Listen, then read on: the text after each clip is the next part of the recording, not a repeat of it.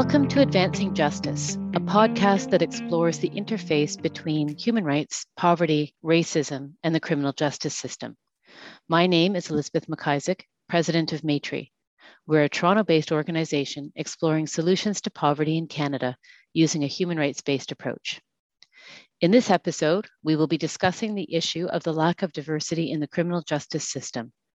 Joining me for this discussion are three individuals from the Lincoln Alexander School of Law in Toronto. Harsimran Sidhu is a second-year student. She received her BA in Political Science from McMaster University. Joining Harsimran is Kaylee Rich. Kaylee is also a second-year student.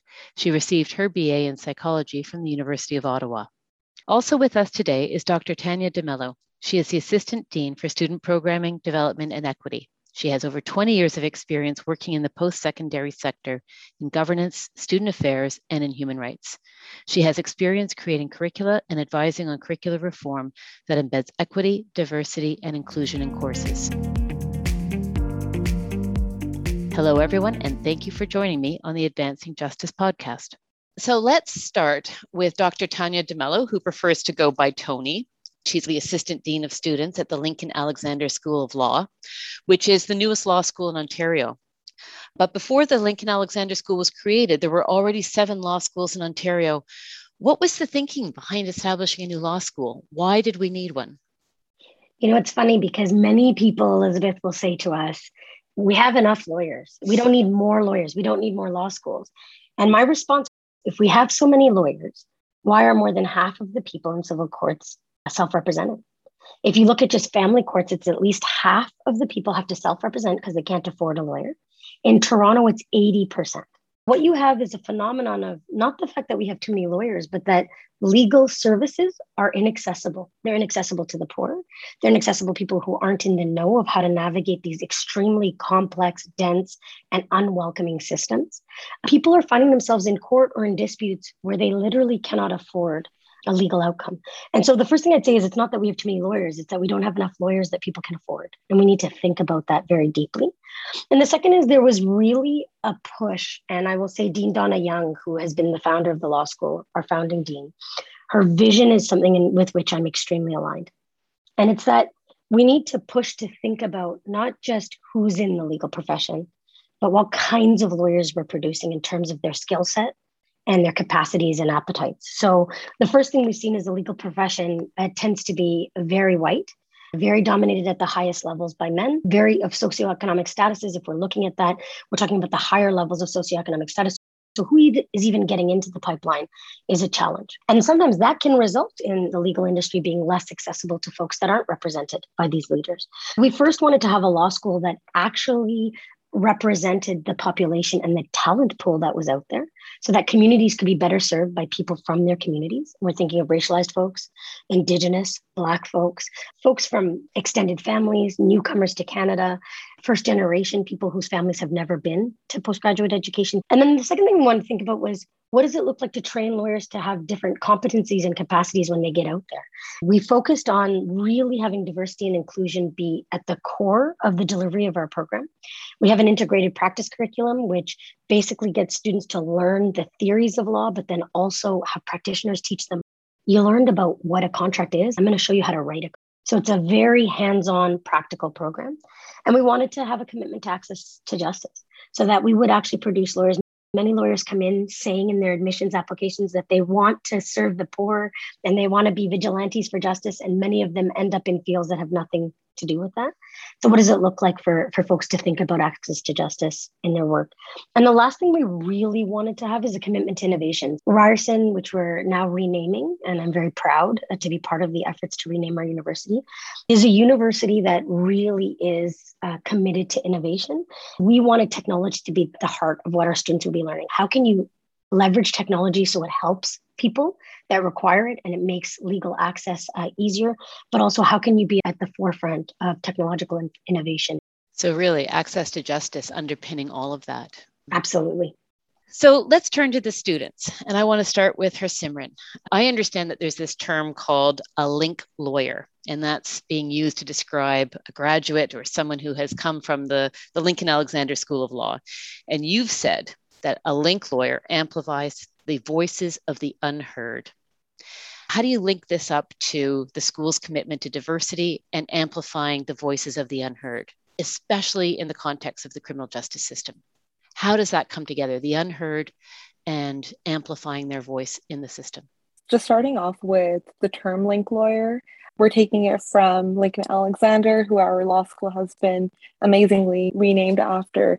And if you follow Lincoln Alexander's career and who he stood as a person, he always stood for who he represented, but also the people around him. He created pathways for so many different individuals in ways that we see the impact now, where I can enter a space, and even if I don't see anyone that looks like me there, I know it's not that I don't belong, but I need to be in that space so that more individuals that look like me can be there. I'm very much a visible minority. I tie a turban so you can tell I'm from the Sikh community, and I carry my identity with pride. I know how heartwarming it is to then see individuals that look like you in a system that's meant to represent them.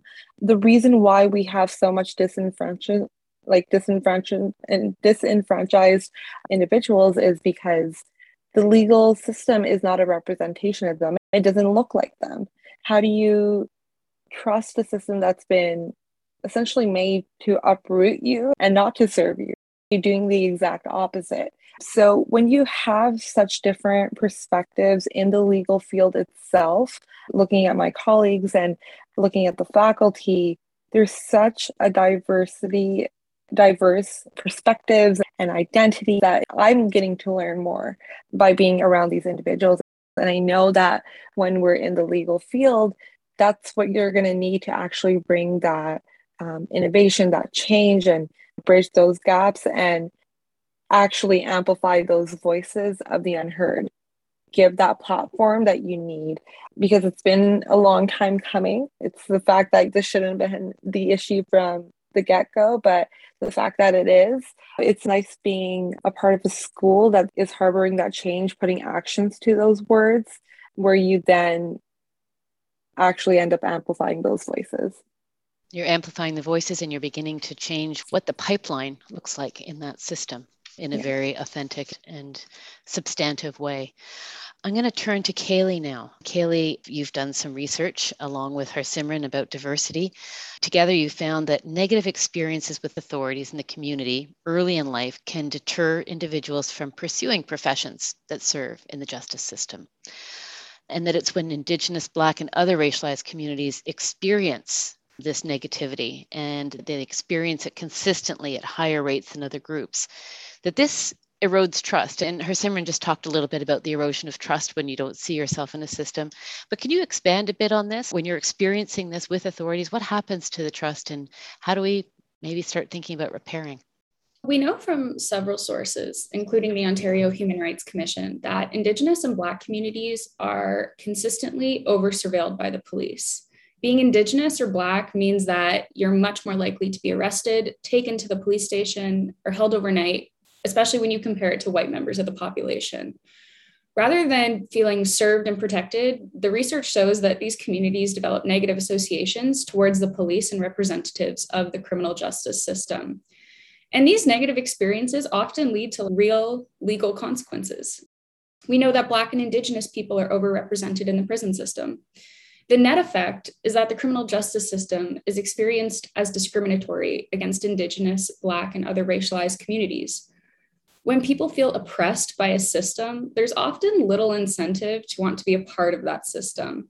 And that's one of the contributing factors to this lack of diversity in the legal system and in other criminal justice professions.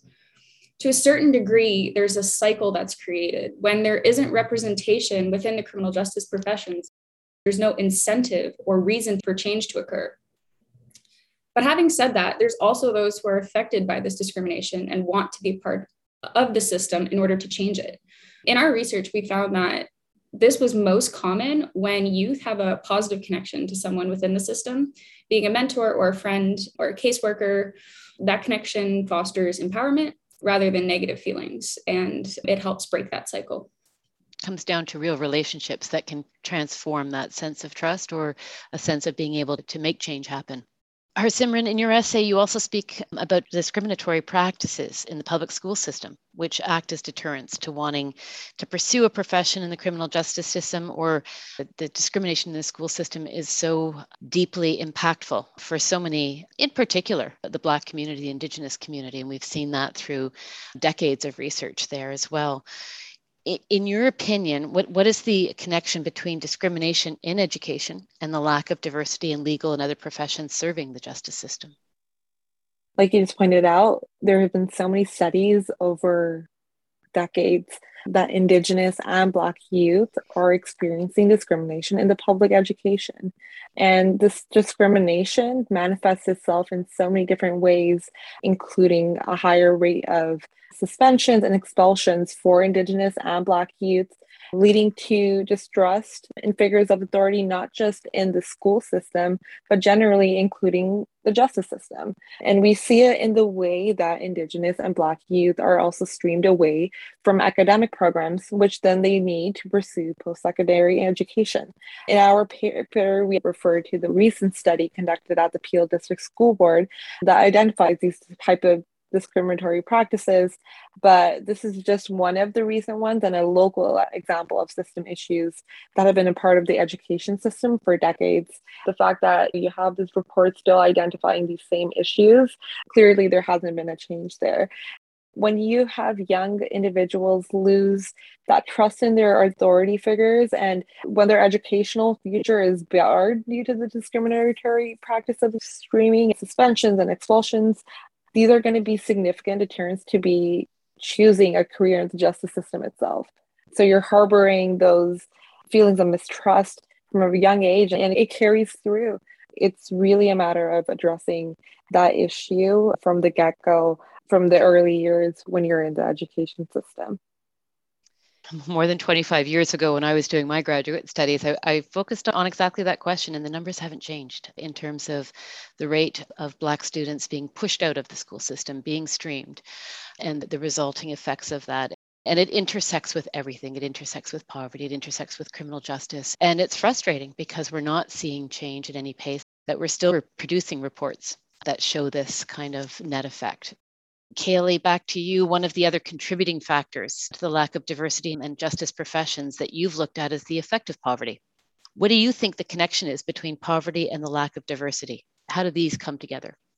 First, it's really important to acknowledge the fact that poverty is racialized in Canada. Indigenous and Black communities experience deep poverty at much higher rates than any other community. Second, it's really important to be aware of the pervasive effects that long-term and intergenerational poverty can have on the development of children. Studies have shown that cognitive and emotional development can be significantly impaired by poverty, which often impacts academic performance, social experiences, and social integration. In addition, this can create psychological stress that's often prolonged and chronic. Chronic stress can actually create physiological changes within the brain, which impact everything from emotional processing to reasoning. This psychological stress can be due to a lot of reasons. Our research showed lack of funds, lack of nutritious food and housing precarity, lack of parental supervision if the child's caregivers are frequently at work. In many communities, the types of supports and programming that can help mitigate the impact of poverty just aren't there. They're not available. And all of this means that for many Indigenous and Black youth, the challenges associated with growing up and doing well at school are much greater. When you add this to the cost of post-secondary education and the academic requirements that are needed to pursue some of the careers in a criminal justice system, members of Indigenous and Black communities that experience deep and prolonged poverty are far less likely to pursue post-secondary education.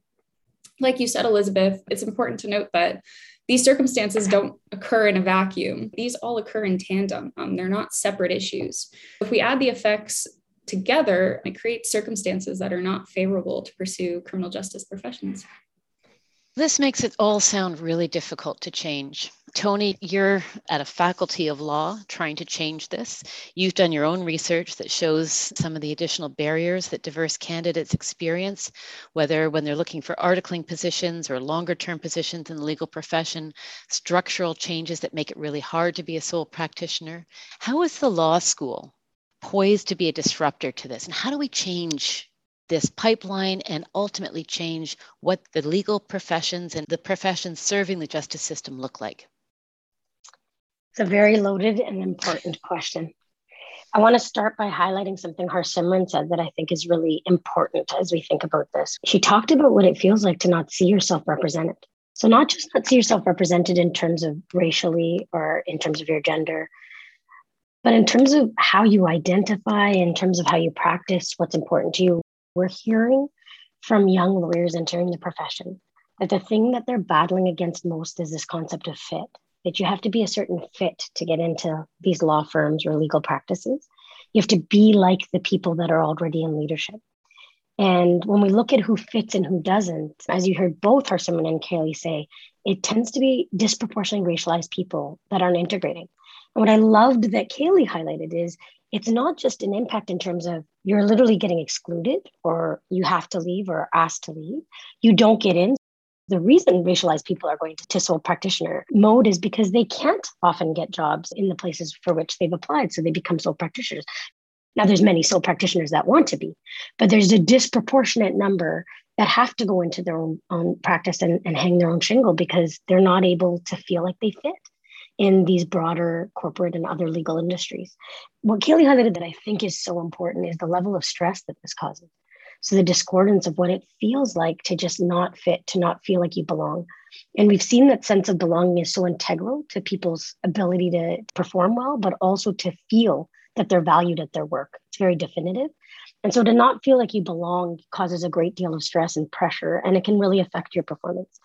In terms of how the law school responds to this, there's two ways. The first is I heard all the time when I was working with law firms, they were like, thank you for your help on equity, diversity, and inclusion, Toni. We just want to also say it's not us. The lawyers aren't coming through. We're not seeing a ton of Black law students. We're not seeing a ton of Indigenous students. We blame the law schools. We blame the high schools. It's not us. The pipeline is the problem. And I would always respond, who might have power and money that might be able to influence such a pipeline?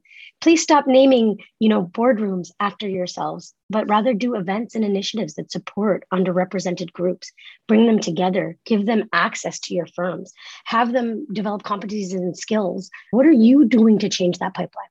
And I would say that's what we're doing at Lincoln Alexander Law. We are trying to change the pipeline of who they see. And we're trying to produce more and more opportunities for folks that identify from underrepresented groups to come in and get that legal training that they need, as well as folks who might be from dominant groups. You may be straight, cis, male, white, that really care about access to justice, innovation, working with communities and alongside, not for them, but with them. And that's so important for us that we wanted to make sure that that pipeline is changed. And then the second thing is that we need to demonstrate that we want to be intentional. This stuff is not going to happen organically over time. Dr. King wrote a great book called Why We Can't Wait, because people will often say it'll come with time. Look, women have advanced over time. And I think looking at how long it takes for those of us who are trying to get in, we don't want to wait the next 50 years or 100 years to see that advancement. And so what you will see at Lincoln Alexander Law that I think is important to note is we have a very holistic admissions process. We read every file from back to front. It is extremely labor intensive, time intensive, and energy intensive. When we say holistic, we don't mean we're going to pick the people with the top GPAs and LSATs and then look holistically. We look at every application holistically. And we're looking for folks that show a strong aptitude, of course, in their learning, and also have shown commitments to their community, a passion for work in the legal sector. And by the way, you can do a lot of stuff in law that isn't practicing as a litigator or working in a law firm. And so there are many people that have done political work that is very adjacent to human rights or advancing certain causes. Many people that have worked in STEM that are interested in that intersection of science and the law. So we look at how have you demonstrate that commitment? And we do everything that we can to really holistically think about what the person will bring to the school as well as what they'll bring to the community. And then the last thing I shared a little bit before, we really focus on an innovative curriculum where as they're studying, they're practicing in every single course. Every single course has an academic whose focus is on the topic, if it's tort law or constitutional, and they're paired with a practitioner that is doing that work every day. So they're learning how to write factums. They're learning how to plead. We had a group of students last year do an Indigenous negotiation exercise with Indigenous members. So thinking about what it looks like to actually practice the work so that it's not just something on a textbook. And we think that'll also change the face of who we see in the legal profession. I think all three of you have made a really compelling case for the need to change the face of the legal profession, but not just the face, it's the values, it's the way we think about it, it's the innovation in how we practice it. Can you draw even a dotted line between changing that profession in the ways that you've described and how that will affect the experience of the criminal justice system by those who are most distant? One of the things that is most resonant for me is the level of power, the amount of power you have when you can navigate legal resources. And I think what our students have shared today has been much more profound than anything I can share, which is this ability to see our systems as integrated, that we have to look at the education system, we have to look at our healthcare systems, we have to look at stress and what people experience and how that affects them. And I think the work that we have to do when we're thinking about the criminal justice system specifically is understand how you can have rules and laws that when applied, first of all, the laws themselves can disproportionately affect certain communities than others. Anything from requiring ID, for example, or being asked for your ID, who does that affect disproportionately, thinking about those people and who gets asked? So first, how do the rules and laws themselves have a disproportionate effect on people? And the second is to think about how do we enforce these rules? Are they done consistently? As Kaylee was saying, these systems disproportionately represent racialized people, but specifically Black and Indigenous people. As we think and talk about the horror of residential schools, it's been interesting to see that dialogue turn to the fact that many people believe that we still have residential schools. It's just translated now into the foster care system, where the vast majority of kids in foster care are Indigenous kids. So you talk about criminal justice, but what is the link to the ways in which we treat people when they're young kids, how they're treated in schools, how they're treated within their family structure, and how this all affects their abilities to thrive? I think we need to look at the ways in which folks have a sense of belonging, not just in the work that they do in the schools, but what they feel in their society. Hearing racialized folks, Black and Indigenous folks talk about being afraid sometimes to go out at night and not knowing how police interaction will go, being worried about which neighborhoods you go in and if people will think you're welcome or you belong there. I think we like to think of that as a US problem, but we are seeing more and more data that these are things that are occurring in Canada, and they affect the way a person can integrate into society, but also how they're treated when things go a difficult direction. Kaylee or Harsimran, do you have a final thought that you want to share? I really appreciate being at a law school when our leadership is like Dean DeMello and has this perspective, because I'm very confident that wouldn't be the case at most schools. So I just feel fortunate that I'm included in this group of people who gets to do these cool things. Great. Harsimran, do you want to add your last words? Following what Kaylee just said, it's amazing to be a part of a beautiful community that works together in such a unique way to foster that change. And we're seeing it even so early on, I think, with just having 2 cohorts so far.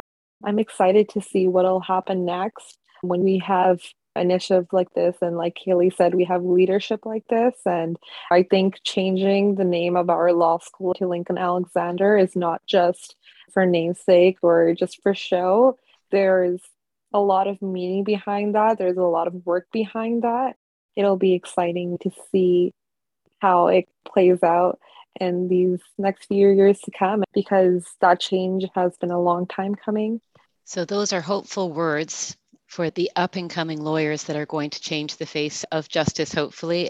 Harsimran, I love that you have really highlighted the importance of a name. And I think Lincoln Alexander sets a tone, it sets a vision, and it sets values. And I think that I want to come back to the need to be impatient, and let's collapse those timeframes to see things change. Thank you so much, all three of you.